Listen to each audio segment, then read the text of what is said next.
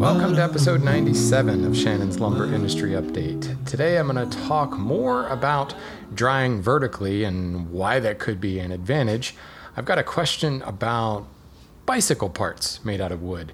And most importantly, I want to start a new feature on the show this week, something I've wanted to do since the inception of the show, and that's feature a specific species on the show. I had thought originally about making entire episodes dedicated to a species, and what held me back from that was how, would I have enough to say about some of the more obscure species? And it occurs to me, working into a segment, and if the species is magnificent enough, it can turn into its own episode. So yeah, we're going to start the feature of the month, and this feature of the episode. And today, I'm going to be talking about Oregon Myrtle. But first, let's do a little bit of news, some feedback, things like that. You guys always take the time to write in and answer any questions I throw out to the audience. First and foremost, Stephen had written in, and he was actually one of a few people that corrected me here that Hughes's Hercules, his spruce goose, was actually not made out of spruce. It was actually made mostly out of birch plywood, and specifically a process called Duramold that at the time, I can't remember the company that had patented it, but Hughes Aircraft bought the rights to that Duramold process and made most of the panels out of birch plywood for the spruce goose. So there we go. I've had quite a few interesting emails on the aviation episode, and I may be having another episode on wood in the aviation industry, like all the way up until today, because certainly seem to be a lot of people who are interested in that. I got this great email from Jay, and I'm going to, basically it was an image, and I'm going to put that into the show notes for anyone to read the whole thing. But in short, it's a story of an arborist who had been told by the city to remove his pepper tree. I don't know if it was infringing on the sidewalk, on power lines or something, but the city mandated that he remove the tree. In fact, they came out and removed the tree for him and then sent him the bill for removing the tree. And this guy was upset because he really liked this tree, and he's like, I can't believe you stuck me with the bill. So he went, and being an arborist, had his resources, had his leads, he went and planted several giant sequoia seeds at the mayor's house, on the mayor's property. And this letter that he writes is to the mayor some 3 to 4 years later, when he tells them that I have planted giant sequoias in your yard, and if you look out, you'll see those saplings out there. Well, here's what's going to happen over the next couple of years. And he explains the fast growing rate of the giant sequoia, and basically says that you can go ahead and remove them, but it's going to cost you about $17 a pop. So Merry Christmas. It just makes me laugh because it's like tree sabotage. We have industrial sabotage. This is tree sabotage. And this is the kind of sabotage I can get behind, where we just start, this guerrilla warfare of planting trees in people's yards. I think that's fantastic. So there we go, folks. We're going to further the lumber industry by just guerrilla tree planting all over the place. Thank you, Jay, for sending that in. That was pretty awesome. So let's talk about some industry news. Had an article sent to me a couple times from a couple people about one of the researchers at Texas A&M who has pretty definitively defined and identified the chemicals that makes Stradivarius violins so great. And we've talked about this in the past, a long time ago, one of really early episodes about the types of woods, and that there was thought about the finish could possibly be doing this. Well, this Texas A&M researcher who's basically been researching, tone woods his entire career, 40 plus years, and through mass spectroscopy, I got to get that word right for a future story, he basically positively identified that these were preservatives used to fight bugs. It was basically borax and a few other things, because there were bug outbreaks at the time where they were getting their tone woods. So Stradivarius, as well as a few of his contemporaries, had their own little cocktails for fighting the bugs, just like a lot of woodworkers mix up their own boiled linseed oil and mixture type finishes. These violin makers had the same thing. And apparently that borax compound that Stradivarius used just to fight bugs is what gives his soundboards that Stradivarian quality. So I will post a link to this article. It's very interesting, and it gets pretty technical as well. And I find it fascinating that this type of thing, this type of chemical treatment can do this. And we're seeing this today with tone woods and soundboards specifically, of thermally modified and chemically treated soundboards in order to create very specific sounds. So yeah, Stradivarius was well ahead of his time.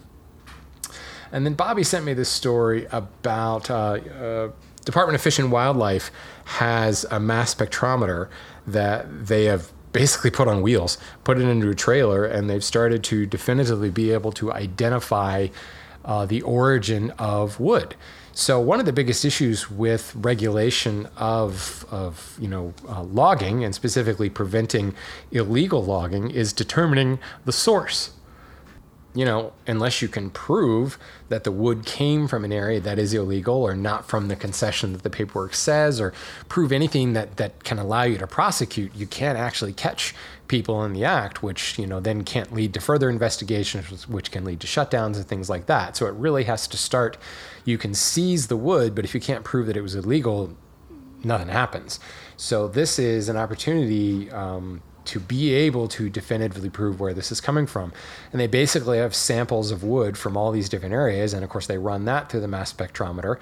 And then if they run the seized wood through the spectrometer and they get a match, well, then we know that it's from this particular grid square on this particular map segment within this particular province or concession in Brazil. And that's a no-no, and it automatically becomes illegal. Now there's a lot of other stuff that needs to happen in here, but at least now you have that, that red herring, maybe not a red herring, not mix that metaphor there. You have that evidence that can allow you to achieve any warrants, allow you to continue to pursue an investigation to eventually shut down an illegal operation. So yeah, the little spectrometer scooter coming to a port near you from Fish and Wildlife. So let's move to the featured species. As I said, I'm going to talk about Oregon Myrtle. And the only reason that I picked this to start with is because I just finished a table where the top is made out of Oregon Myrtle. That's, Umbellularia californica. As the name denotes, it grows in the Pacific Northwest, mostly in Oregon. Go figure, that's why it's called the Oregon Myrtle. It's kind of, let's just start with the basics. It's kind of a light brown in color, nice uniform grain, very, very, it's diffuse pore, so very close grain, not a whole lot going on in the grain. Very, very creamy sapwood with like a yellowish overtones in the sapwood. In California, it's sometimes known as the bay laurel. It's also known as the pepperwood, which actually that story about the guy planting sequoias, that's probably what he's referring to as his pepper tree. He could possibly be referring to an actual pepper tree, but the myrtle is often known as the pepperwood as well. The range, as I said, is mostly Pacific Northwest, coastal regions primarily, Southwest Oregon, and then in Central California, where, as I said, it's known as the California Bay Laurel. It is about 1,200 Janka hardness, so similar to something like red oak, but again, it's a diffuse porous wood and very close grain. And in my experience, just now building a table out of it, it worked incredibly well with hand tools. It was very smooth. The density wasn't super high, but it was very uniform. There wasn't a lot of early and late growth variations. So I found that it planed just like butter. It was really, really nice. And I actually had a very, very curly piece of Oregon Myrtle, and I had a sapwood to heartwood transition in there. So I should have had quite a bit of variation in density. Curl is essentially just in-grain poking up through the surface, and it planed beautifully. I didn't have to do any special things with my smoothing plane. I should choose my regular old, standard pitch smoothing plane with a sharp blade and a tight mouth, and it did the job beautifully. For something with 1,200, almost 1,300 Janka hardness, and a lot of curl, it should have been a lot harder than it was to plane. So really interesting wood. Quite happy with it. I'd like to get my hands on some more just kind of plain grain stuff to see. I imagine that would work even better. But again, looking at things like shearing strength, the other technical details on this, it very much jives with my specific experience working with this wood. It is widely, obviously, narrow distribution being coastal Oregon and California, but it is also widely found in that area, and it's been planted all over the country. I actually bought this years ago from Cook Woods up in Klamath, Oregon, so that was a locally sourced wood for them, but you're going to be able to find this myrtle all over the place. The interesting thing, very much like the many of the cypresses, the Douglas firs, it's kind of an imposter. It doesn't actually belong to the genus of its name. Myrtle is in the laurel genus, this particular myrtle that we're talking about, the Oregon myrtle, is in the laurel genus, not the myrtus genus.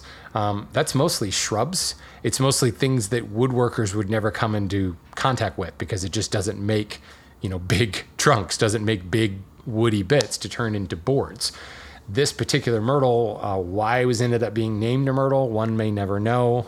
This type of thing happens all the time, but it's also why the California bay laurel is what it's also known as, or sometimes a slight variant on it, because the bay laurel is in the laurel family, as is the Oregon myrtle. Very common to find this stuff. Like I said, Douglas fir, cypress, western red cedar. It's not actually a cedar. So yeah, I really had a wonderful, pleasant experience with this. I did a little bit of digging, looking around at a couple of online suppliers, looked at a couple of local sawmills, certainly local sawmills in the Pacific Northwest. I found Oregon myrtle in a lot of their stocks, but I've also found it in some sawmills in the Midwest. I found it in a sawmill up in Pennsylvania, just looking through their stock. So it's obviously widely available through this urban logging movement because people are planting it as yard trees and things. So there is just a brief look at a species that maybe you never heard of before, and maybe you never thought of it from a woodworking perspective. But I can tell you from firsthand experience, really, really lovely wood. Great color palette. It's got that creamy color that could fill in as a white wood like maple, but that kind of lightish brown heartwood. Really, it's not quite white oak. But it's also not butternut. It's a little bit lighter than that. And really just, I think when you use it, it will definitely be different than anything else you've used from a color palette perspective. Even though it is just brown and cream, it's going to look different enough that it should catch some eyes. So there we go. There's my featured species of the episode. Go get yourself some Oregon myrtle and let me know what you think of it if you do.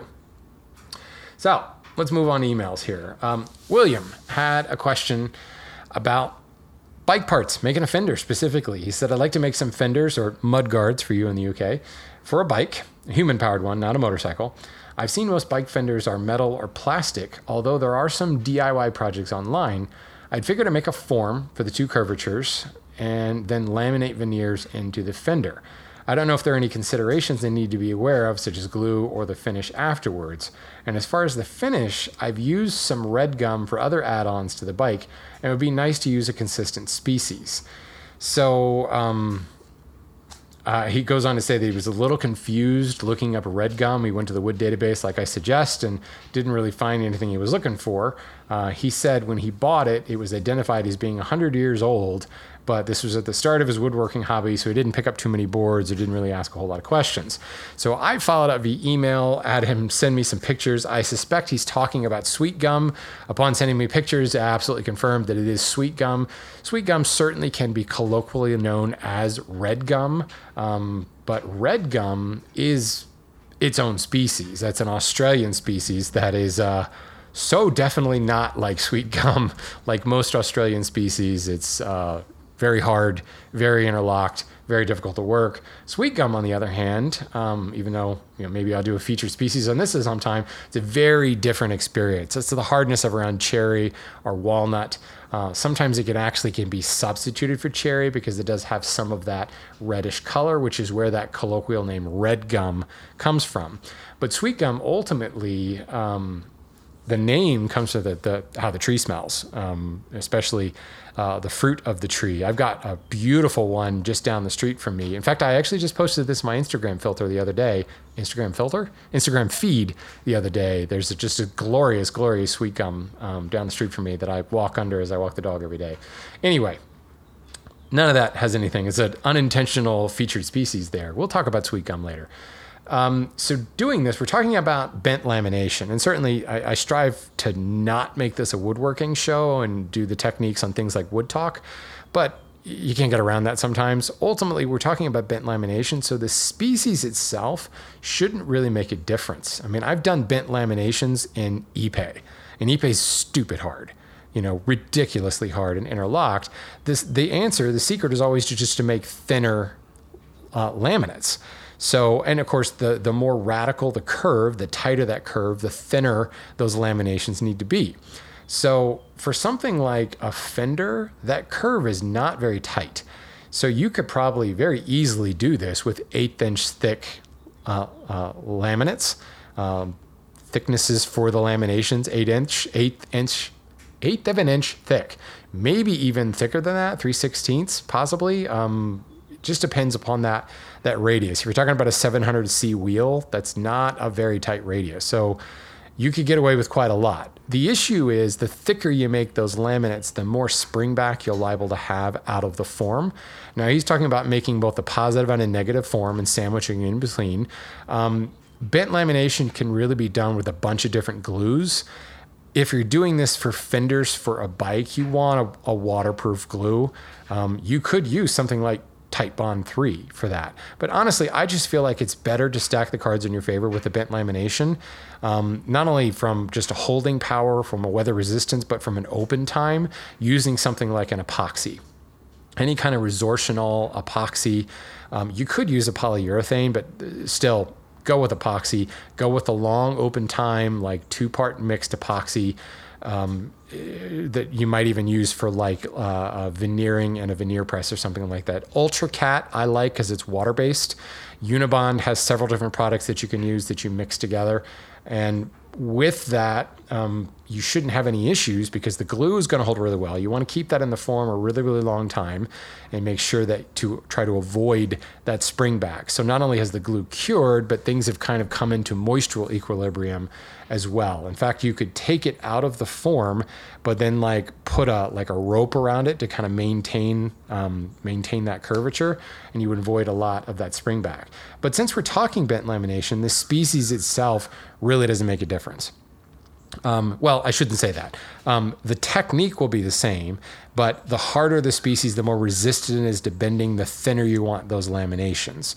And of course, the harder, more resistant to bending and the tighter the curve, the even thinner you want those laminations. It does become a failure point where you really can't make the laminations much thinner. Maybe you don't even have the capacity to make lamination thinner than a 1/16 of an inch. Trying to go thinner than that could could be difficult to actually machine. So, but honestly, for the radius we're talking about, and since we are talking about sweet gum, and since it is a relatively innocuous wood as far as hardness goes, you won't have much of an issue. Using an epoxy like that is essentially going to impregnate the wood and really make that whole lamination weather resistant. Sweet gum itself is not an exterior wood, but with all that epoxy in there, it's not going to really matter. So I say, go for it. Embrace the sweet gum other parts on your bike and make your fender out of the sweet gum that you have. And please, when you do this, send me a picture. I got to see that. All right, my last question is from Andrew. He says, recent listener, but periodic watcher of your Renaissance Woodworker videos. Didn't realize you were the same person until I started listening. Hey, there you go. I'm the same person. Yeah, I do a lot of stuff, a couple podcasts and some video things and a school and do marketing and all that fun stuff for lumber companies. Anyway, Andrew says, down to brass tacks, I was told that drying a live oak vertically helps reduce its apparently notorious warping problems while drying. Is there any standing to this? I listened through your episodes talking about urban lumber and drying, but this is the first I've heard of drying it vertically. I have a large slab that is about 14 quarter thick by 24 by 60 inches long of California coastal live oak. I wonder, Quercus virginiana, I think. Isn't that live oak? But is California live oak different? Please hold 1 second. Live oak is definitely, Quercus virginiana, but what about California live oak? Is that a different species? This is really no bearing on anything here. It's just me being a nerd and wanting to know. I'm not seeing anything in particular. I don't know if there's a specific cultivar for California live oak. But so I'll just go off a live oak. Not that it really makes that much of a difference to this particular conversation, as you will quickly discover here. His neighbor had a tree come down. He was trying to save the wood from the chipper, so he called about a dozen sawyers. Several of them weren't interested because they said live oak warps horribly. One sawyer said he was interested in taking the wood for free and gifting me a slab as a thank you. Said his other sawyer buddy got around this warping by slabbing, stickering, and ratcheting the wood, then standing the reassembled log vertical to dry for 6 months. Supposedly very minimal warpage. This is an old wives' tale, or do you think there's some validity? So, and he wants to make a bench top out of this, so he's hoping to minimize warping. Well, first of all, there's a couple things. The thickness of this board is such that it's going to resist a lot of the movement. It's just got more beam strength to it.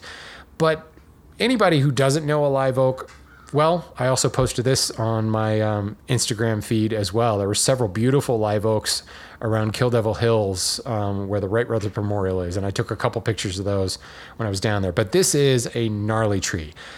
Spready. Like there's no central trunk. It like spreads 3 inches, like forks 3 inches off the ground and just goes all over the place. They're absolutely beautiful things. So the tree itself grows any way but up. It's sideways, diagonally, all over the place. So you can imagine there's a lot of tension wood, if you will. Like a lot of people talk about how you don't use the branches for boards because of that tension wood and the pith is off center, and there's all kinds of reaction going on there that can cause that board to warp dramatically as tension is released as that board dries. And this is really what we're talking about with live oak. So absolutely they're right that live oak will warp a lot and it can be difficult to dry because of that. Stacking, stickering is par for the course for drying because you need the airflow through. Ratcheting is also pretty standard. We do this with most species. We ratchet it down to kind of hold things in place and try to restrain the wood from warping while not restricting it from moving. That's a very standard practice. So you could do this for live oak, but there's still every chance that you're going to see a lot of movement there. So what about the standing it vertically? Well, yes, I actually think this would work, but here's the thing. I don't think it matters if it's live oak or not. I think this could be an effective method for drying any wood, but if you have a particularly problem-prone wood like live oak, I think this would work. So, A, keep it as thick as you possibly can. That's going to help resist a lot of the warping and twisting, but be very aware once you actually start planing and removing new wood, you could have some issues. So you want to try to remove wood as evenly from both sides as possible. But here's what I'm thinking. The strongest direction of strength in a tree is called crushing strength. That is along the fibers, like onto the end grain. Stand a board up vertically and press straight down on the end grain into the floor. That is the strongest direction, the long axis of that tree. So when you take your boards and you've sawn them into boards and you're able to sticker them and get them ratcheted and squeezed together flat, whether it stays like, I don't think you necessarily have to reassemble the tree like into a boule here, but by stacking them together, putting them on stickers, you're supporting every inch of that board across its width. Ratcheting them together puts it under compression, and then standing it up straight puts gravity right on that long axis. Now, we've talked about gravity drying here before, where standing the board up just allows the free water to drain out the bottom. So you stand it up vertically, let that free water drain, make sure you're mopping up that puddle so that it doesn't reabsorb via capillary action back into the wood. You want that water to be gone so it continues to shed more water. But if that pack standing vertically like that is leaning a millimeter one way or another, you're going to probably end up seeing some warping. But if you can ratchet this and keep it perfectly supported, which is probably why reassembling it like in a boule because then you've got like a wider, as the tree tapers outward in the circle, you've got, the widest boards right in the center of the tree, and then they get narrower, narrower, narrower out to the very edge. So by reassembling it that way, you could essentially band strap all the way around it, squeeze it all together, and you're going to have that tapered board from thinner to wider at the pith to give full support on like the full width of each one of these boards in that boule. So yeah, I do think that I'm contradicting myself. I realize that. I think that would make things easier. If you don't have the boule, as long as you are stacking as close to similar widths together and making sure that you don't have a wider board on top or towards the outside of the vertical stack from a narrower board, because when you ratchet strap, that board is going to kind of curl under. So you want to make sure that you've got stickers in the right places so that every aspect of that board is going to be supported properly while still allowing air to flow through.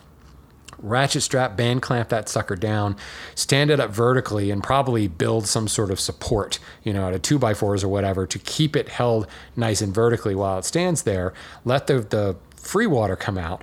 But now as it's drying, the weight, all the force is in that strongest dimension, the dimension that's most capable of resisting any movement. And the rest of it is kind of secured via those straps. You might actually do pretty well. If you were to let that air dry for a little bit in that same condition and then take it to the kiln, you would be even better. Now, you're not going to have enough room in a kiln to stand up a longboard vertically, but he's talking about a 60-inch long board, 5 feet. You could actually stand that vertically in a kiln, but I would still recommend doing a long air dry on this, especially because you're talking about, what do you say, 3.5 inches thick here. You need to air dry that for a long time anyway, a couple of months before you would put that in a kiln. But you could also stand that vertically and like run a fan through it sideways, so it's blowing through the space with the stickers. And I think you'd be surprised how much moisture you could pull out of that.